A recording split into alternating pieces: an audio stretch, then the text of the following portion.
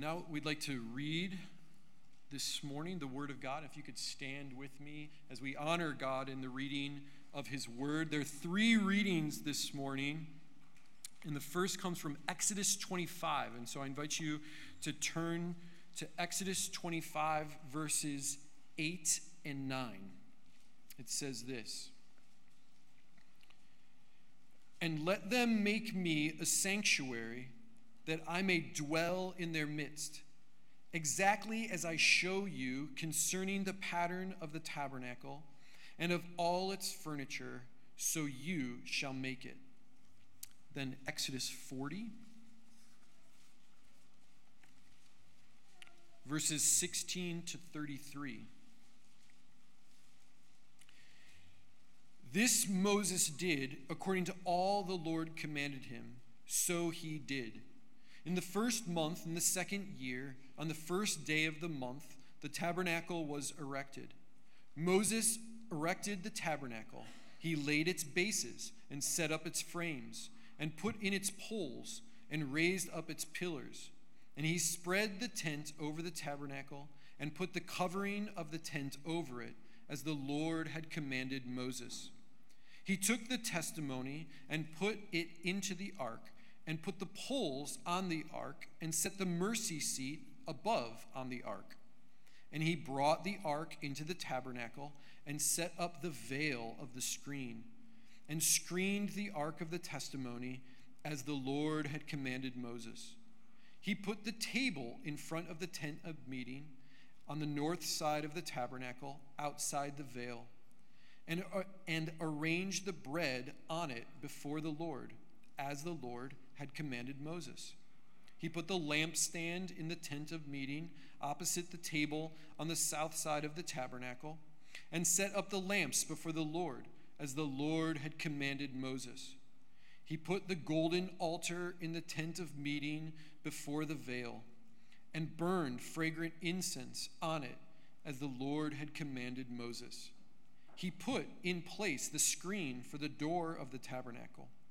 And he set the altar of burnt offering at the entrance of the tabernacle of the tent of meeting, and offered on it the burnt offering and the grain offering, as the Lord had commanded Moses.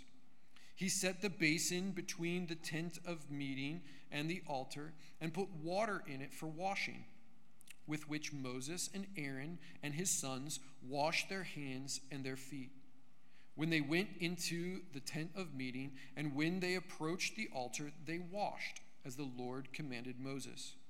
And he erected the court around the tabernacle and the altar, and set up the screen of the gate of the court. So Moses finished the work." And I will be reading Hebrews 9, 1 to 14. "Now even the first covenant had regulations for worship and an earthly place of holiness. For a tent was prepared, the first section in which were the lampstand and the table and the bread of the presence. It is called the holy place. Behind the second curtain was a second section called the most holy place, having the golden altar of incense and the ark of the covenant, covered on all sides with gold, in which was a golden urn holding the manna and Aaron's staff that budded, and the tablets of the covenant. Above it were the cherubim of glory, overshadowing the mercy seat. Of these things we cannot now speak in detail. These preparations having thus been made, the priests go regularly into the first section, performing their ritual duties. But into the second only the high priest goes, and he but once a year, and not without taking blood, which he offers for himself and for the intentional sins of the people. By this, the Holy Spirit indicates that the way into the holy places is not yet opened, as long as the first section is still standing, which is symbolic for the present age. According to this arrangement, gifts and sacrifices are offered that cannot perfect the conscience of the worshiper, but deal only with food and drink and various washings, regulations for the body imposed until the time of Reformation.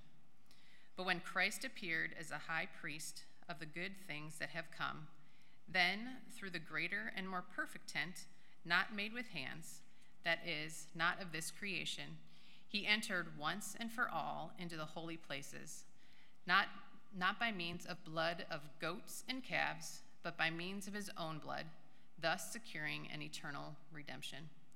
For the blood of goats and bulls and the sprinkling of defiled persons with the ashes of a heifer sanctify for the purification of the flesh, how much more will the blood of Christ, who through the eternal Spirit offered himself without blemish to God, purify our conscience from dead works to serve the living God. Amen. Sarah and Brian, thank you so much. We're just so excited for this season ahead, and thank you for sharing a bit of your story today. So there'll be more instructions to come from Denny on continuing to call this couple. You know, I had to exercise great restraint this week in not having Exodus 28 on the skillfully woven priestly garments read publicly, one of my favorite chapters. No, I'm kidding. So we come to, I think, a surprising text in a lot of ways that Exodus makes a dramatic turn. Again, not one filled so much with mystery and drama, but one that's surprising at this point. If you think up to now, the text has moved at a fairly good pace. We know that the Israelites were enslaved in Egypt. There's been the calling of Moses. There's been the showdown with Pharaoh. There have been the plagues, which we know as judgments. There's been the Passover, the temptations in the desert, the great scene at Mount Sinai, the giving of the law. You think a lot has happened in 24 chapters. And then we get to chapter 25. And if you'll notice at the top of your notes, really today, I've blocked off 13 chapters, really the last 16 chapters. There's a few in the middle where we're closed down in the upcoming weeks, but it's a large section of text. And what this is about is God commissioning a tent, what we know as the tabernacle. And if you look again at what was read, Exodus chapter 25 and verse 8, this is God speaking to Moses, still on Mount Sinai, and let them make me a sanctuary that I may dwell in their midst, exactly as I show you concerning the pattern of the tabernacle, that is, God's revealed a plan for it, and all of its furniture, this Moses you shall do. Then at the very end of Exodus, you notice the last chapter, this Moses did, according to all that the Lord commanded him, so he did. And in Exodus 39 and 40, that's the refrain. Moses did exactly as God commanded with the tabernacle. So if you'll notice, this week you read this long portion of text, chapters 35 to 40 mirror chapters 25 to 31. Chapters 25 to 31 are the instructions for this tabernacle.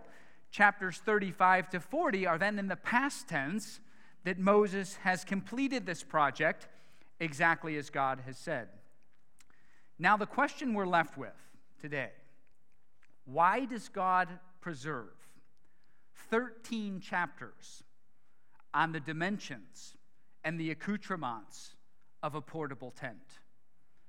I mean, the Bible is not that big of a book, you say God's revealed word, and yet we have so much devoted to something that we'd be very quick to say, you know what, this doesn't have anything to do with me. I come to church, so I get some practical nuggets, to carry on my life, maybe be a bit better family guy. What does this have to do with me? And I hope today what we'll see is importantly that God's desire is to dwell with and among his people, and maybe more crucially for us, that he does this in the setting of the local church. So those are the moves we'll make today, and a little bit different outline than normal. It'll kind of go A, B, A, B. So we'll look at the tabernacle, who's to be stewards of the tabernacle, and then see how these relate to the church, the temple and the priesthood again. So A, B, A, B. So first notice, God commissions the tabernacle for a definite purpose. Again, take a look at 25 and verse 8. And let them make me a sanctuary so that, there's your purpose clause, so that I might dwell in their midst. That God's plan all along is to be among his people. Take a look, same chapter, verse 22, right? This is talking about later where the Ark of the Covenant is. There I will meet with you. And from above the mercy seat, from between the two cherubim that are on the Ark of the Testimony, I will speak with you.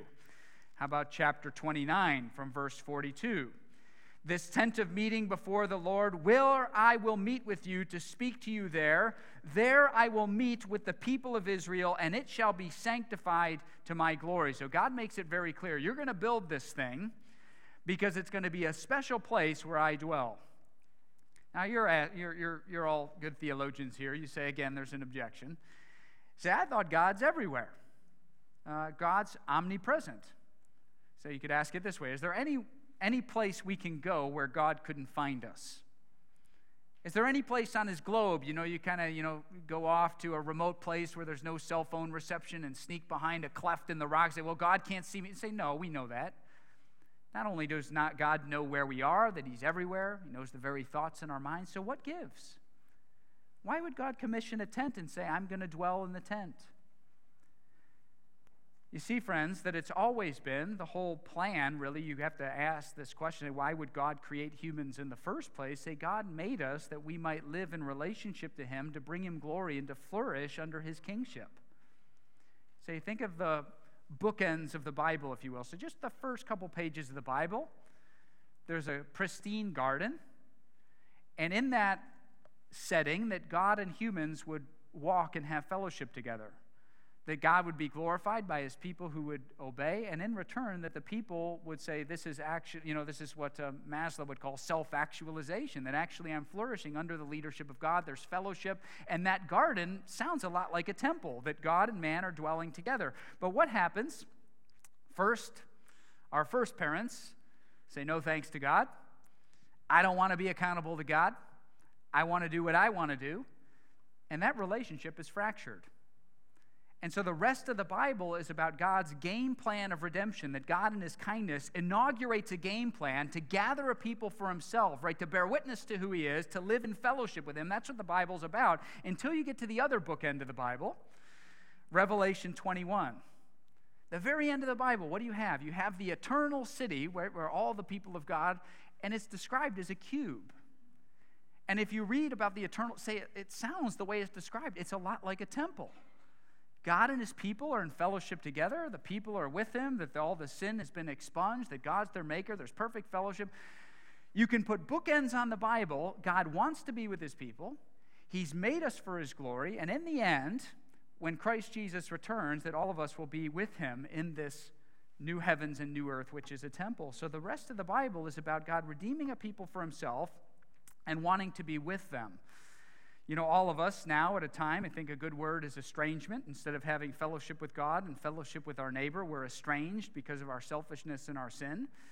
So how's God going to buy us back? And we get a foreshadow of that in the tabernacle. So notice this tabernacle too, really from chapters 26 as it's described. We'll get a diagram in a moment. But do we have any modern equivalent of this? I mean, things with courtyards and precious stones and, descriptions of very, very expensive furnishings. And say, I think we do, actually. I think it would remind us of a monarch's court. That if you go to the old world, one of the great tourist attractions undoubtedly is where the monarch resides. You say, why do you go where the monarch resides? Because it looks a little bit different. I mean, it's quite an extraordinary structure, that the furnishings are a bit different. It's the place of the king or the queen. And so it is with this tabernacle. It's a royal court. It's going to be a place set up especially where God meets with the people. If I could have one definition of the tabernacle that I'd like everyone to remember to say it's the point of intersection between heaven and earth. It's where God most obviously would come down and say, I've given you the law. I don't just give laws, but I want to dwell with you. I want you to obey me and be in fellowship with me. And as you take this traveling tent, I'm going to be with you in a special way because you're my people. So the tabernacle is the place where heaven and earth meet at a point, the meeting point of God and man. Remember that, the tabernacle as the meeting point of God and man. So what about it? Let's have a look. Will you take yourselves back, if you could imagine this. You're in the desert of the Sinai Peninsula, and you're traveling around, and here's this tent that's been commissioned. Try to picture what you'd see. We have a diagram to help. Ruth, we could have that first picture. So the first thing you'd notice is this outer curtain. That the outer curtain would just separate the courtyard of the tabernacle, and every Israelite was allowed inside that courtyard. But notice what you'd first see.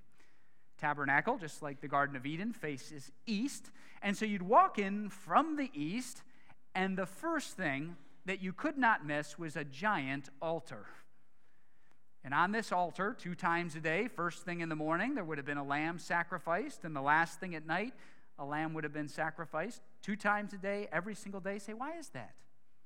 How'd you answer that? You go to church a long time, you say somebody picks up their Bible, say, I'm reading about this thing called the Tabernacle, and you walk in the curtain and there's an altar there. I mean, how weird is that? What would you say?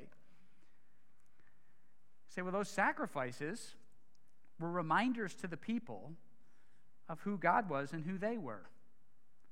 That they were imperfect people. You remember last week we talked about the defining of the relationship in Exodus 24. Do you remember what God lays out his law? Do you remember what the people say? Everything God says we'll do. We'll obey God perfectly. Say, we can't obey God perfectly because there's a disease at play in all of us, the disease of sin and rebellion. And so that's why the center of this courtyard, really the dominant feature in the courtyard, would have been an altar for sacrifices to remind the people that God is holy, that we're sinners, and that sin has to be dealt with. You say, you ever think about that too? I encounter a lot of people, and they, say, okay, they're, God, man, I get it. God, people, we're not God. God's perfect, and there's sin, and we don't always get it right, and some things we're embarrassed about. But can't we just forget about it?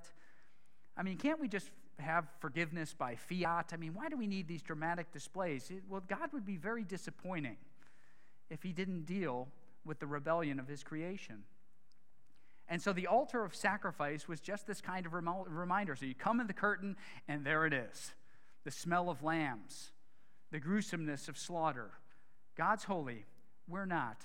The sacrifices are how we're really connected to him, able to meet with him. Second thing you would have seen, a little bit smaller there, in between the altar of sacrifice and the tent itself, would have been a laver, a basin, a bronze basin. Say, the basin, too, was for the purification of the priest. Did you catch that in chapter 40? That it's the place where the priests would have to ritually wash themselves. Again, not a hygiene issue. We think hygiene issue. It's not a hygiene issue, but it's a symbolic gesture to remind, say, going into this tent was a big deal. Again, about the holiness of God. And then if you enter the tent itself, if we can go to the next slide, Ruth, say there's kind of a different angle, and one more will give us the close-up, if we could, there. So that first rectangular room that would have been covered all around, with this time with the roof of curtains, that this is just called the holy place. Now inside the holy place, and by the way, only the priests could go in the holy place. So any Israelite can be in the courtyard, but when it comes to that first rectangle of the tent, only the priests could go in there, and there's a couple of pieces of furniture there. Say on the right side, or the north side, you would have had something called the table for the bread of presence. Say, what do you mean the table? Well, there's 12 loaves of bread inside there. They're always freshly baked loaves of bread inside the tent. Say, why? How pagan? What is God getting hungry in there? Say, no. That the bread of presence was a reminder of God's provision. Say, I bet you might think that's weird, but I bet you don't. And another angle, say, how many of us you pray before a meal? Say, you go to lunch afterwards, and we Christians, we bow our heads, say, God, thank you for providing for us. You're a God of provision. I don't have this meal because I'm a swell guy and I've worked harder than the others, but I have this because you've been incredibly kind to me, God. And so the table of the bread of presence was a reminder of God's provision. Now, across from that, now you'll see in Exodus 25 to 31, this is just called the lampstand. And the lampstand comes into English from the Hebrew. You probably are a step ahead of me. You remember it's a menorah. That inside this holy place, opposite the table of the bread of presence, would have been a constantly lit lampstand, by far the most valuable piece of furniture in there because it's made of solid gold. Lit and described as a tree. And again, why is it lit all the time? What effort to keep this lamp and all the, in these days, bringing in the oil, constantly lit, the 7 parts of the candle. Why? Because it's a reminder that God is our light, that God is vigilant. He never sleeps. He protects us. There's no time where God is off twiddling his thumbs. Well, God, my life's so hard. Have you forgotten about me? May it not be. because the lampstand is there, that God is present, that he is light. The last thing in that holy place that you would have seen would be the altar of incense against that next curtain. And the incense probably was, as the incense would rise up, it shows the prayers of the people that God hears. That as we think about God and call on God, just as that incense goes up, so our prayers go up, and he hears the cries of his people. So every bit of these furnishings, where God says, I need you to make these exactly as I tell you. And I need you to preserve them and maintain them and make sure they're there exactly as I tell you. Why? Because they have something important to say about the God of the universe and how he dwells among his people. Now, the last part of the tabernacle is that inner part past the second curtain. We then move from what's called the holy place, where all the priests can go, to what is called the most holy place. Or some of us know that as the Holy of Holies. The most holy place. Now, how many people could go in there? One person, the high priest. You remember how often he could go in there? One day a year. One man, one day a year inside that second tent. And in there's one piece of furniture. That one piece of furniture is the Ark of the Covenant. Say, it's hard not to think of Spielberg here, isn't it? Say, Spielberg got a lot right, actually, so if you know what I'm talking about. Raiders of the Lost Ark, of course. The Ark of the Covenant. Inside the Ark are the 10 laws, right? The Decalogue etched by the finger of God. And on the top of this Ark is a special Ark cover called the mercy seat. And on that mercy seat, God says this is the actual throne of God. Where he dwells most intimately is on the top of the Ark of the Covenant. So that high priest would go in once a year and sprinkle blood on top of the top of the Ark of the Covenant, symbolizing, again, the cleansing of sin, the forgiveness of sin on behalf of the people. Now, what do you make of this ancient Near Eastern architecture? Say, you want to slip out, don't you? No, I hope not. You say it communicates these two truths we looked at all through Exodus. On the one hand, say God's near. He's going to dwell among his people. The tabernacle is the place where the God of heaven is going to intersect and be a special reminder. It's a symbol. God is with us. He's working in and through us. God's on the move among his people. He's right there.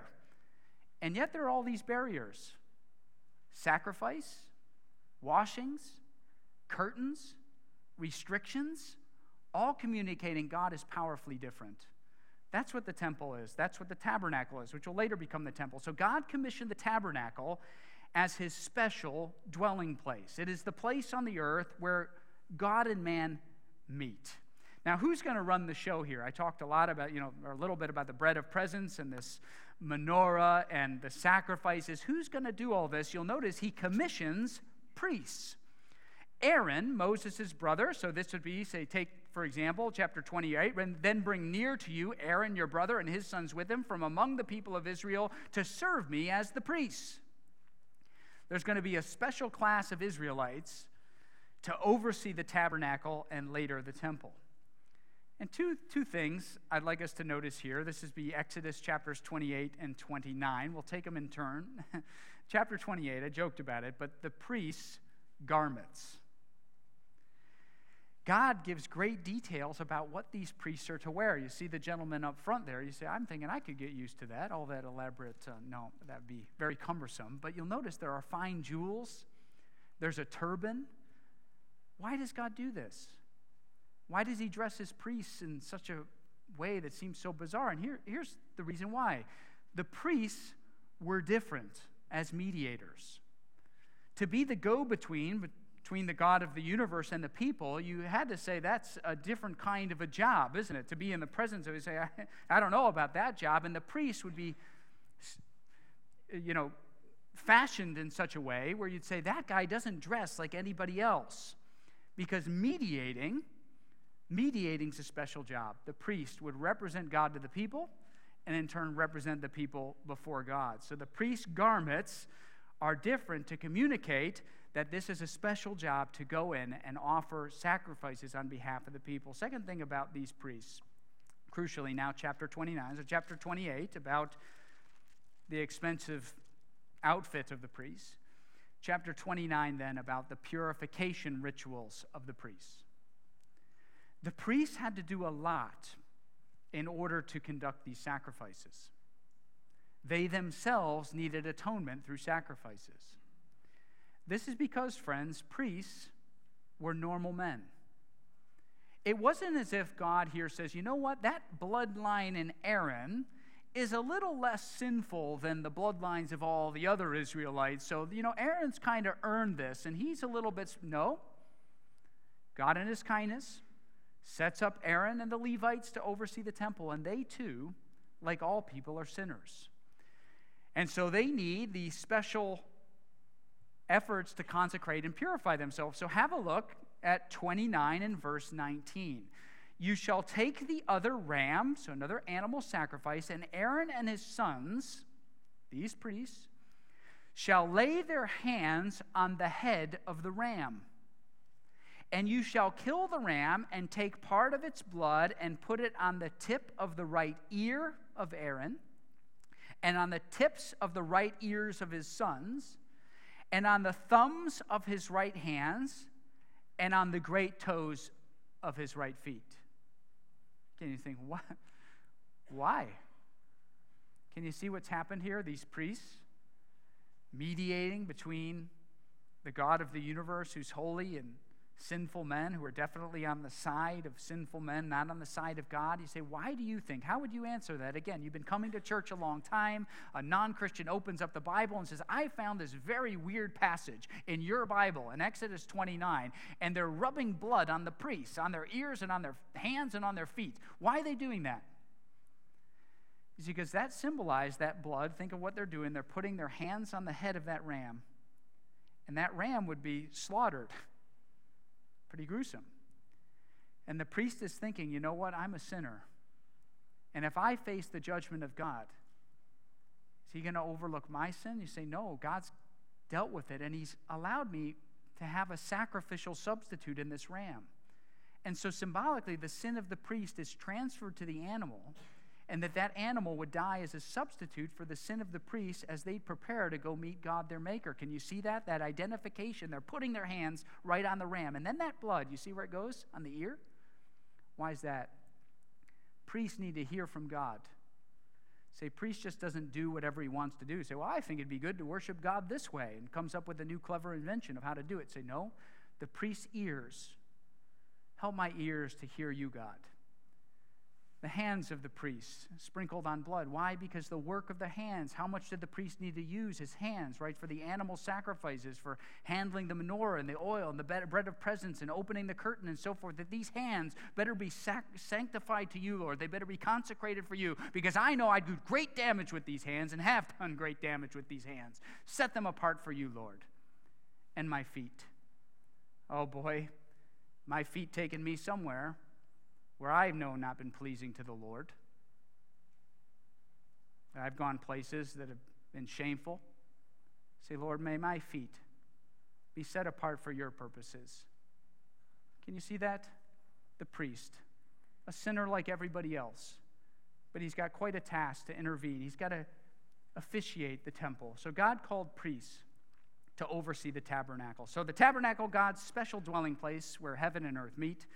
The priests to do the work in the temple as fallen men through purification rituals. So now this leaves us with the final question where we need to land today. It's this. Why don't we do any of this? Where's the temple? Why wasn't Austin out there out front sacrificing the lamb this morning and this evening? And as I say, good thing we're calling Brian Patchinger so I can have some relief from offering the lamb sacrifice. No, we say we don't do that. Where's the tent? Where are the priests? Where's the altar? Where are the curtains? Where's the lampstand? Where's the bread of presence?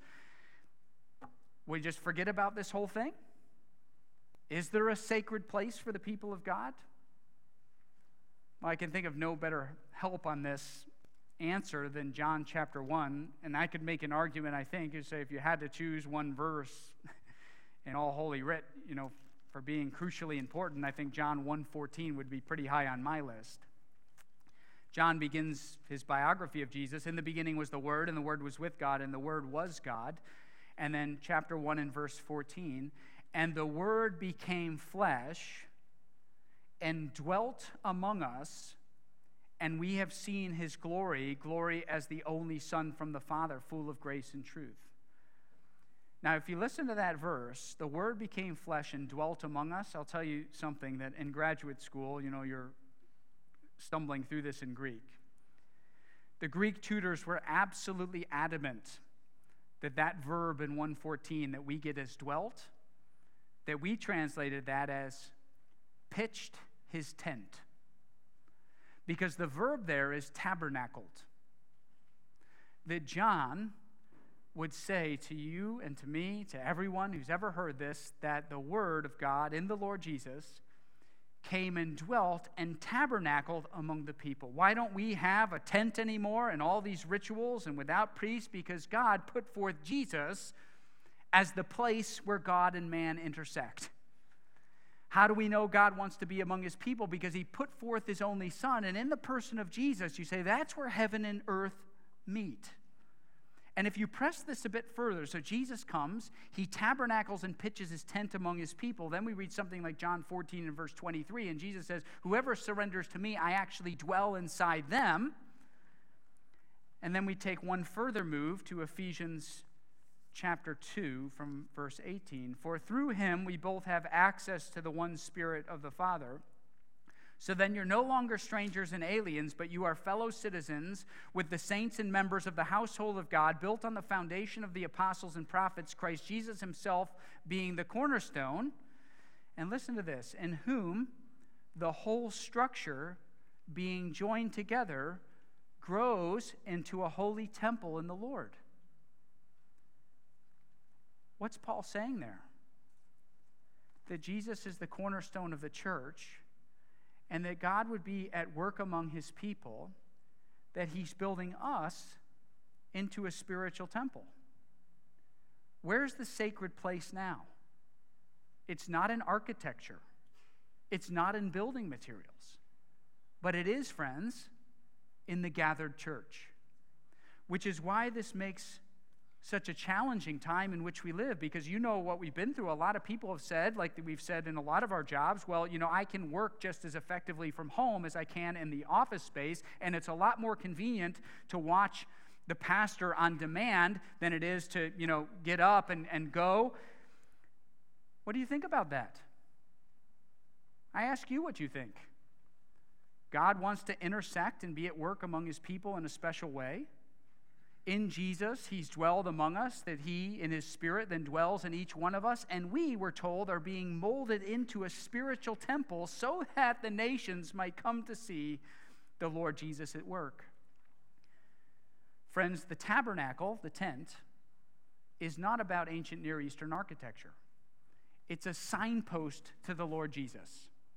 It's a big blinking sign. There's one who's going to come and fulfill all this. So it's not in a specific location wandering around the desert, but rather it's in the life of the surrendered one before Jesus. As we surrender to him, we become his holy temple, that we're the place where God is on the move, that he works in and through his people to advance his kingdom. We're the temple, and we're that spiritual building. Lastly, then, what about the priests? We don't have priests. Did you catch the second reading in Hebrews 9?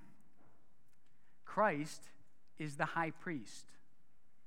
But unlike the priests of old who needed to do all those purification rituals, they needed to go and put the blood on their ear and wash their hands and go to the laver and do all that to dramatize that God is holy, our new high priest, he doesn't do any of that. Because he, unlike any other human priest or pastor, is perfect and sinless, and in fact, God himself. So when he enters the Holy of Holies, right, he doesn't bring the blood of goats, but rather it's with his own blood that he did that he as a mediator is our perfect mediator. And there's no need for those rituals, that Christ is the great high priest. You don't need to come through the clergy anymore. But you as Jesus followers, as Christ followers, have that high priest bearing witness in your soul that Christ has fulfilled it all. You're not a Christian today. We're glad you're here. There are non-Christians every week, as I say. I always meet you or find out during the week. Very thankful you're here. And right now, I pray you're thinking deeply about this, to say, Is there a God of the universe? Is he just about rules? Say, that's what I've always heard about religion. You know, they just give you rules. Or is there something to this that God actually wants to dwell, to be with his people, to be among his people, to be at work in his people? And could it be to be right with this God that there's something really to Jesus? That I can turn from my sin and my rebellion and doing life on my own terms, that I can surrender to Jesus and say, you know, I do believe you're the Lord of the universe. You're the one perfect person. And quite frankly, as my life, you might say, as my life is going the wrong way, and I'm lonely, and I'm depressed, and I'm living for myself, my relationships are a mess, could it be what's really getting in the way? As Brian shared, is there something going on deep inside me that needs to be reversed by a voice from the outside? And today you hear that voice from the outside in the Lord Jesus, come to me. I can forgive you and set you right. You surrender to Christ today. Be grafted into the church family, this spiritual temple. Brothers and sisters, Christians, I know we've heard a lot about the need to not be gathered and the dangers of gathering. I get that. My challenge to us today is to see the value of the gathered church. That we haven't invented it out of our own, back pocket to say, wouldn't it be great if we had all the Christians meet on Sunday mornings? No, God set the terms. That these chapters are about God setting the terms, and he tells us he's at work in us. That our hope of bearing witness to Avon and these surrounding communities, as I say, it feels more weeks than not. We have a very, very short time to be this church. A very short time, God in his providence would have us be here on this spot of the globe to bear witness to what he's done through his Son. May we gather together, love each other, invest in one another, take up the charge and the mission, not casually. There's no time in our culture now for nonsense, but to be devoted to Jesus, and committed to Jesus, and committed to his body and this local temple, so that his presence might be known and magnified. That's what the church is about. And so Christ is our temple. He is our high priest. He's at move among his people. Let's make him famous. I'll pray. Father, thank you. We do thank you for these 13 chapters about the tabernacle and the priests. How easy it would be to just flip over this part of our Bible, say there's nothing practical here. But Lord, help us to see clearly that you've set the terms for worship, that you're not just lawgiver, but there's a relationship here. And in your kindness, even in your perfection and in our sinfulness, that you've made a way through the sacrifice of your Son. In the same way the tabernacles and priests are living illustrations of who you are and who we are, they're direct signposts to our Lord and Savior. Help us to see Jesus as the all-sufficient Savior. Help us again to see the value in the local church of moving together, of loving one another, of using the diversity of gifts as you would build us up. So we surrender this to you, Lord. Bind us together for Christ's sake. Amen.